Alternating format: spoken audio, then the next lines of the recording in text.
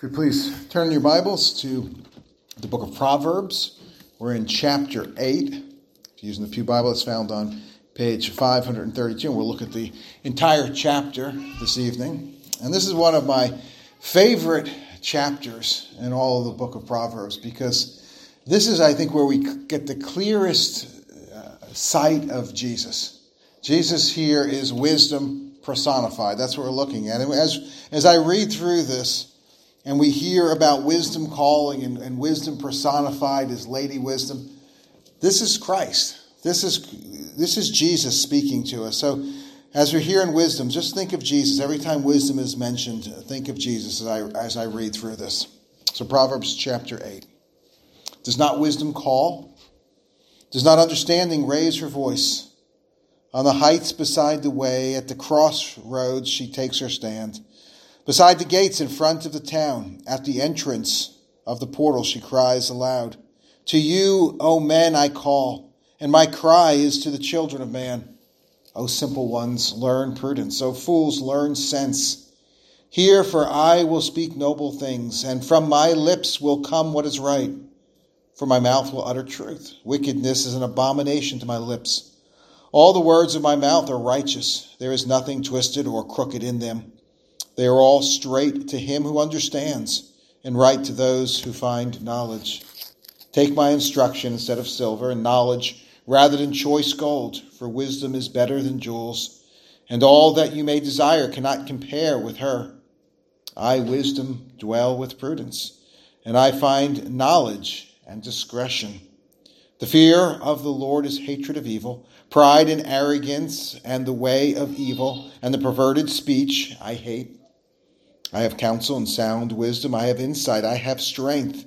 By me kings reign and rulers decree what is just. By me princes rule and nobles all who govern justly.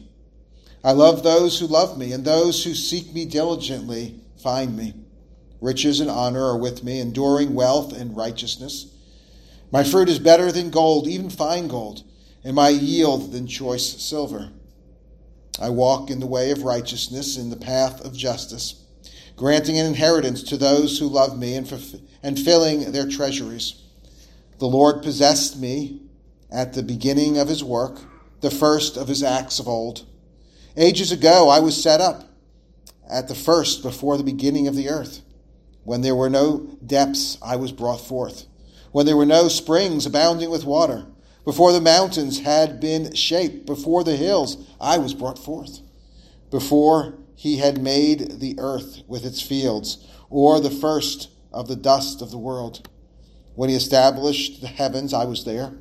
When he drew a circle on the face of the deep.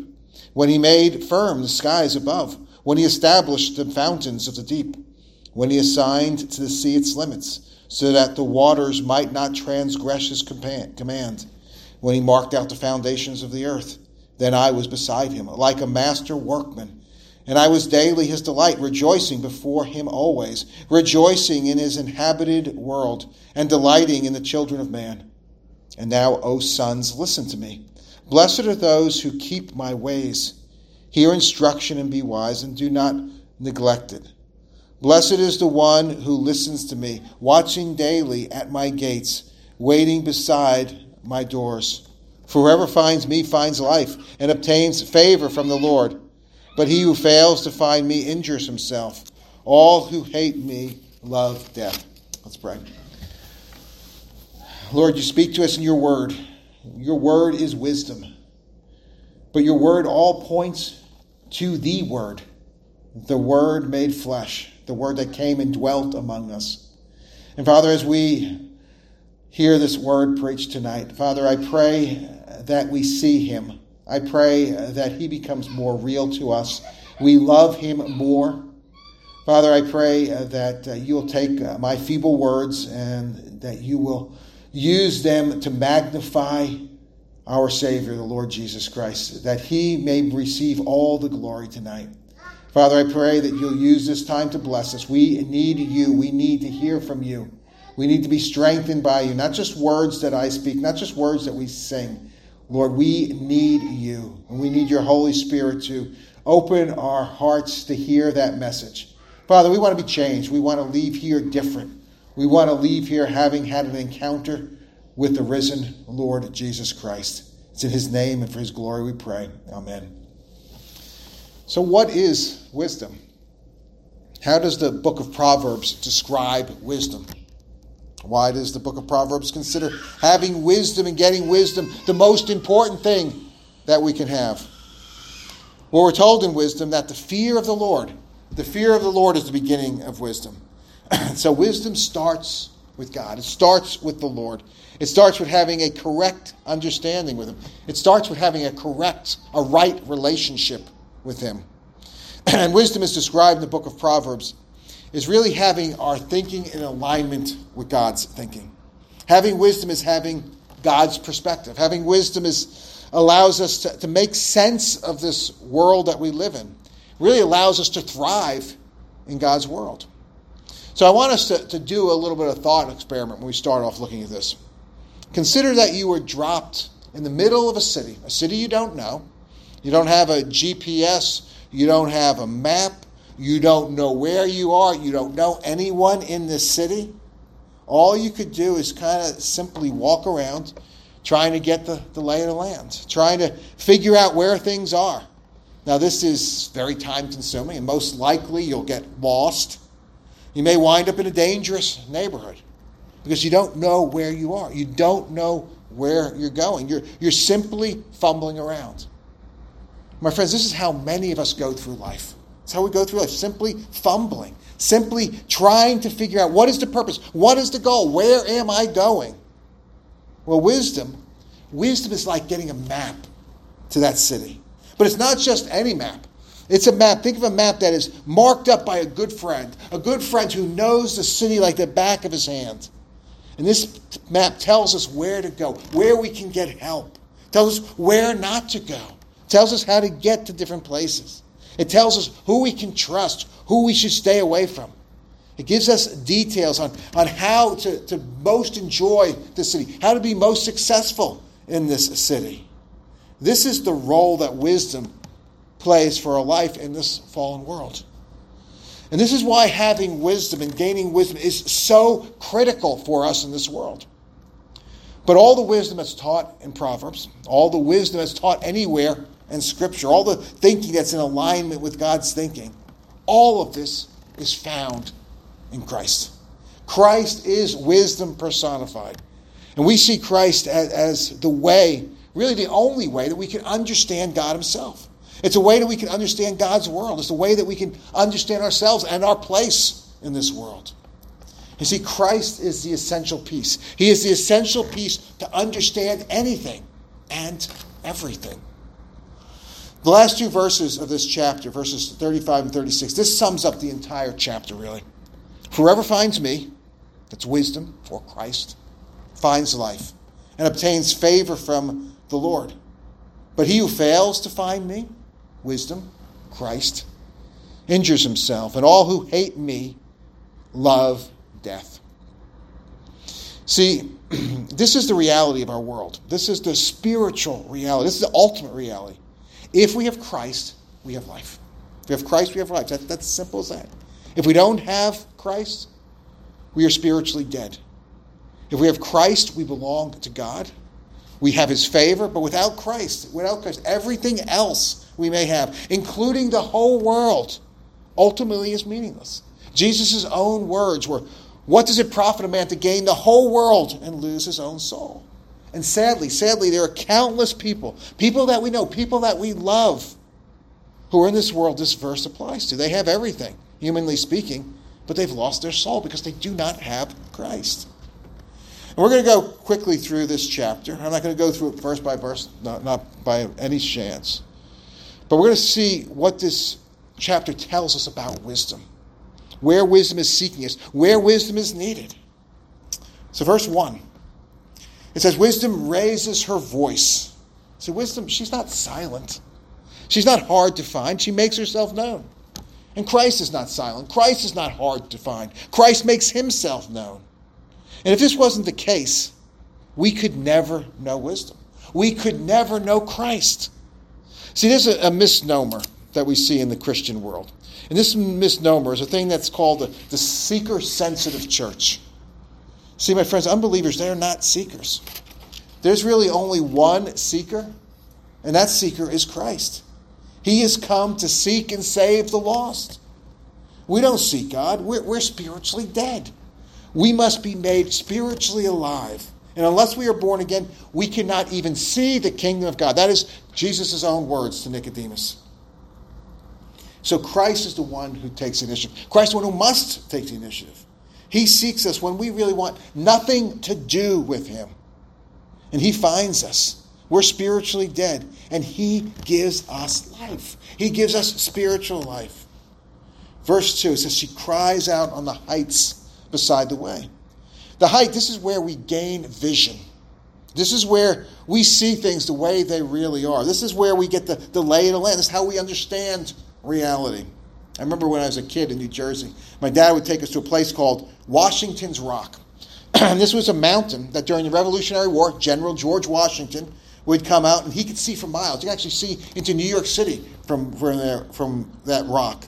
And he would be able to see where the British troops were. He'd be able to see where his troops were. This is where he was able to get the lay of the land. This is where he was able to see what was going on. So this is what I think about when I read about the heights beside the way. See, wisdom gives us that kind of perspective. Christ gives us this type of perspective. And this is the perspective that is essential for us to make sense of this fallen world. Verse 2, it says, at the crossroads she takes her stands. Well, the crossroad is the place of decision. Remember Hal's crossroad speech that he would give to anyone who was unfortunate enough to find himself in the back seat of Hal's police car? He'd say, son, you're at a crossroads. Remember the crossroads. And these crossroads, these are places where we make life-altering decisions.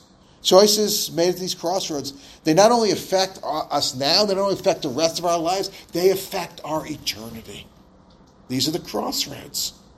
And at these crossroads, this is where we need wisdom. This is where we need godly wisdom. So it's so easy to go off path. It's so easy to make the wrong decisions. I mean, I'm sure each of you, think of your lives when you were young, all the stupid things you did as a young person. I think of all the stupid things I've done. And thankfully, the Lord was keeping us. The Lord had a hand on us, but we need his wisdom. And Christ's wisdom helps us make these needed adjustments when we're at crossroads. Verse 5, wisdom cries out to the simple ones to learn prudence and the fools to learn sense. If you remember from my first sermon I preached on Proverbs, I said that Proverbs speaks of three different types of people. There is the wise, there is the simple, and there are the fools. The simple are the empty ones. They can go either way. They need filling. They need to be filled with the right information, the right knowledge. Because if they have the wrong, they'll go the wrong way. Now the fools they don't need this information. They reject this information. They reject wisdom. They don't specifically need information. They may even know what the right thing is to do, but they don't like it. They don't want to do it. They hate the right thing. They want to do what is wrong. So simply giving a fool instruction, that won't help because he hates the instruction. The fool needs correction. He needs rebuke. But even this is part of it, only part of it.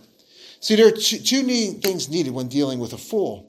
The first is we need to restrain the fool. We need to restrain evil.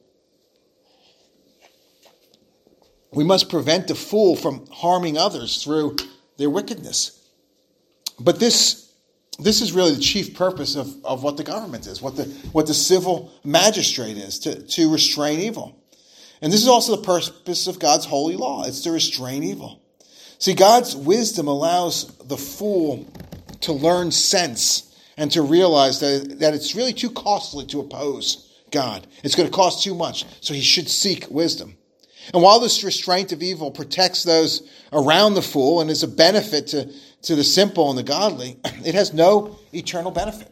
No eternal benefit for the fool. For this, what they need is conversion.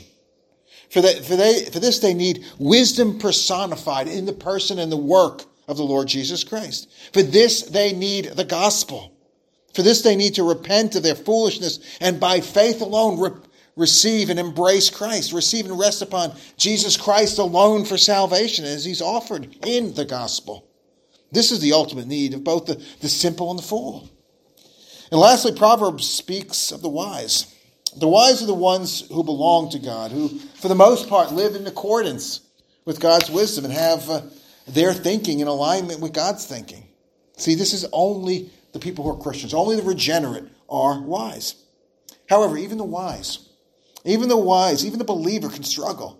Even the wise can stumble and can find their thinking shaped more by this world than by the Lord.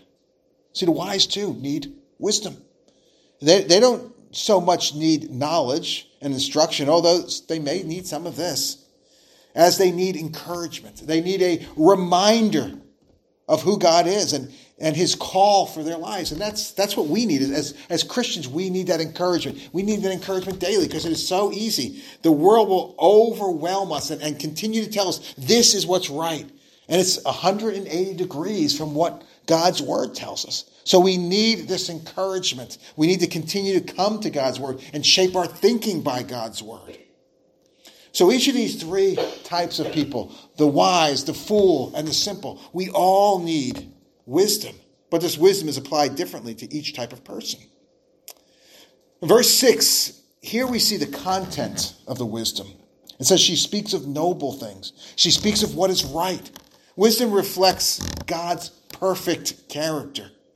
She'll also speak of what is good, what is just, what is honorable, what is true, what is excellent, what is noble.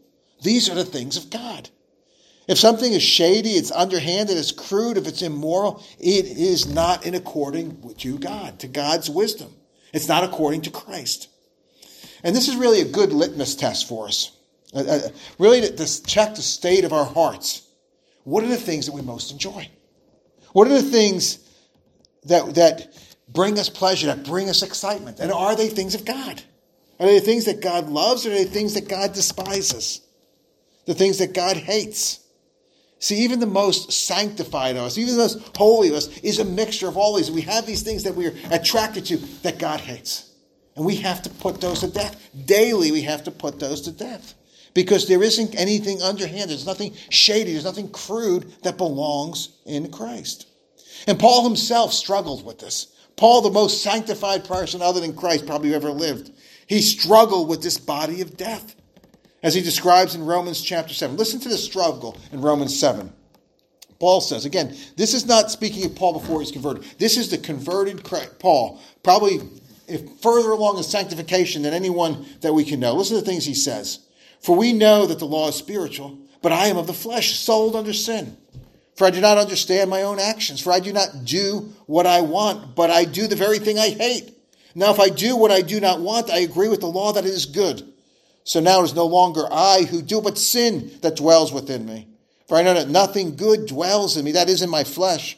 For I have the desire to do what is right, but not the ability to carry it out.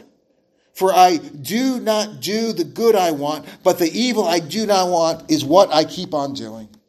Now if I do what I do not want, it is no longer I who do it, but sin that dwells within me.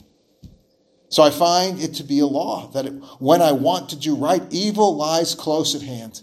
For I delight in the law of God in my inner being, but I see in my members another law, waging war against the law of my mind, and making me captive to the law of sin that dwells in my members. Wretched man that I am, who will deliver me from this body of death? Thanks be to God. Thanks be to God through Jesus Christ our Lord. So then I myself serve the law of God with my mind, but with my flesh I serve the law of sin.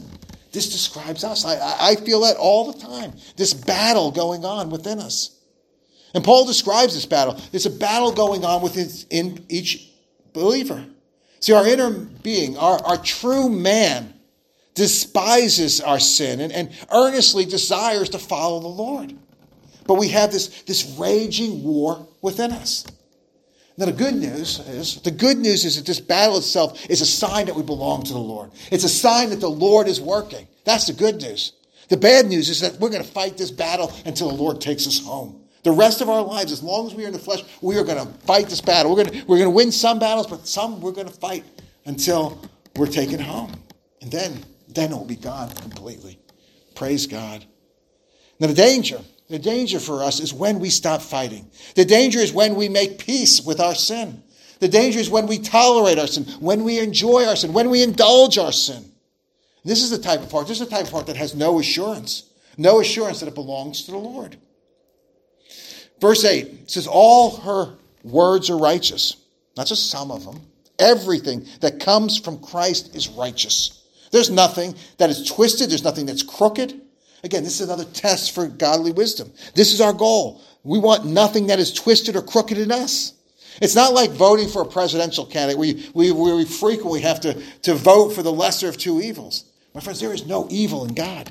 God's wisdom and Christ's character is perfect, and this perfection is what we are to emulate. Verse 9 says, wisdom's ways are straight to those who understand. This is talking about the person who is regenerate by the Holy Spirit. The person who is a new creation in Christ will love the ways of wisdom, will seek the ways of wisdom. We may not always live it, but we will always want to live it. We will want to be free from this body of death, as Paul talked about in Romans 7, that keeps us from doing what we want to do and tempting us to do the very things we do not want to do. Now, the simple or the fool, the person who does not know God, who has never been united to Christ, really has no desire for this type of wisdom. Will have no desire to put to death things that are twisted or crooked. Again, this is a good test for us to see if we belong to Christ. Do we desire Him? Do we desire what is good? Do we desire what is true? Do we desire what is noble, what is lovely, what is praiseworthy, what is excellent? Do we want these things? Do we want these things, and do these things describe us? Verses 10 and 11. This speaks of the relative value of wisdom compared with silver, gold, jewels, really compared to anything. It says nothing we can desire can compare with having God's wisdom, having Christ. Nothing we can desire can compare to having Christ. Again, a self-diagnostic. What is the thing you desire most? Is it Christ or is it something lesser? He's all we need. He's all we should want. C.S. Lewis said that our desires are not too strong, but our desires are too weak. See, we're too easily enamored by the things that cannot truly satisfy.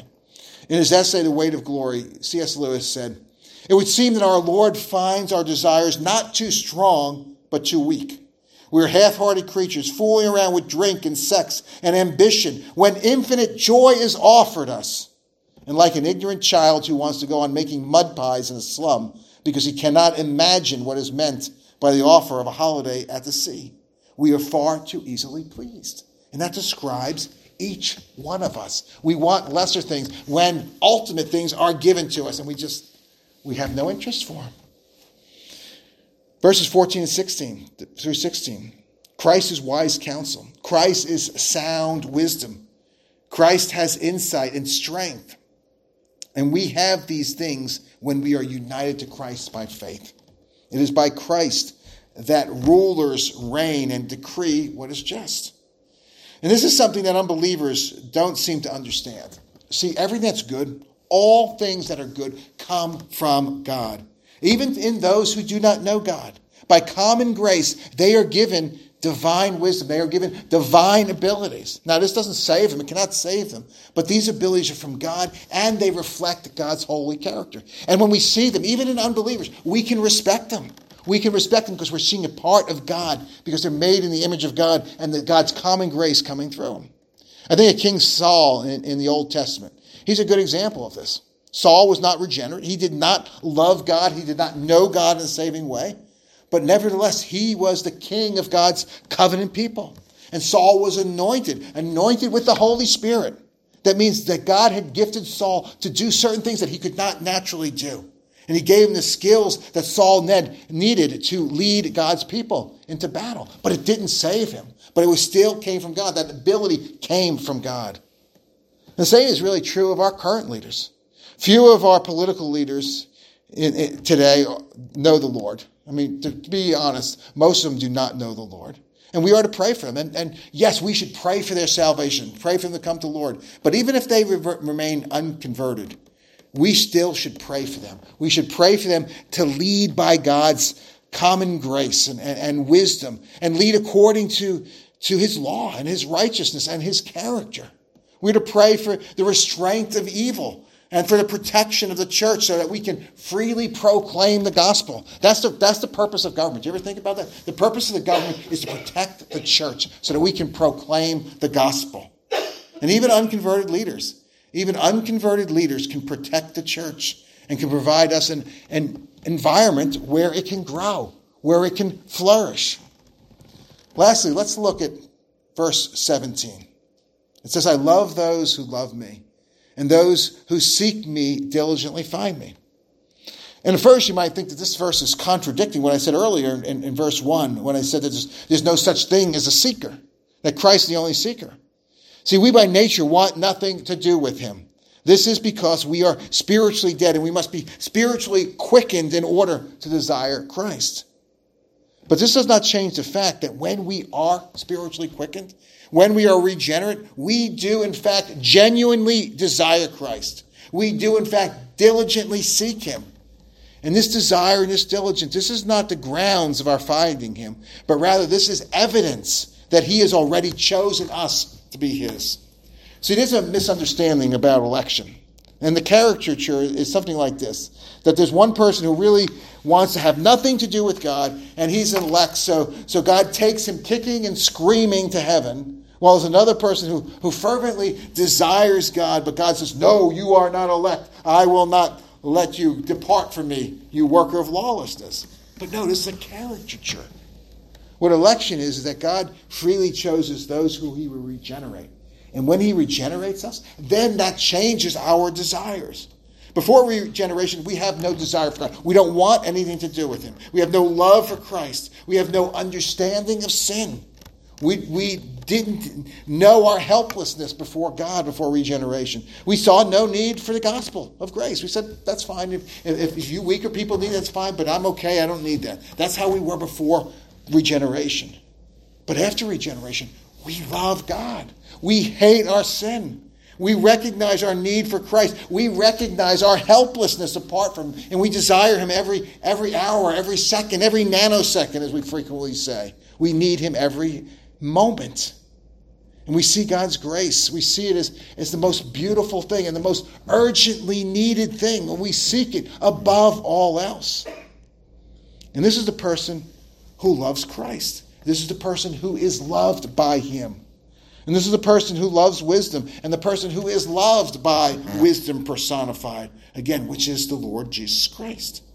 And this is the person who diligently seeks wisdom. And this is the only person who will actually find wisdom.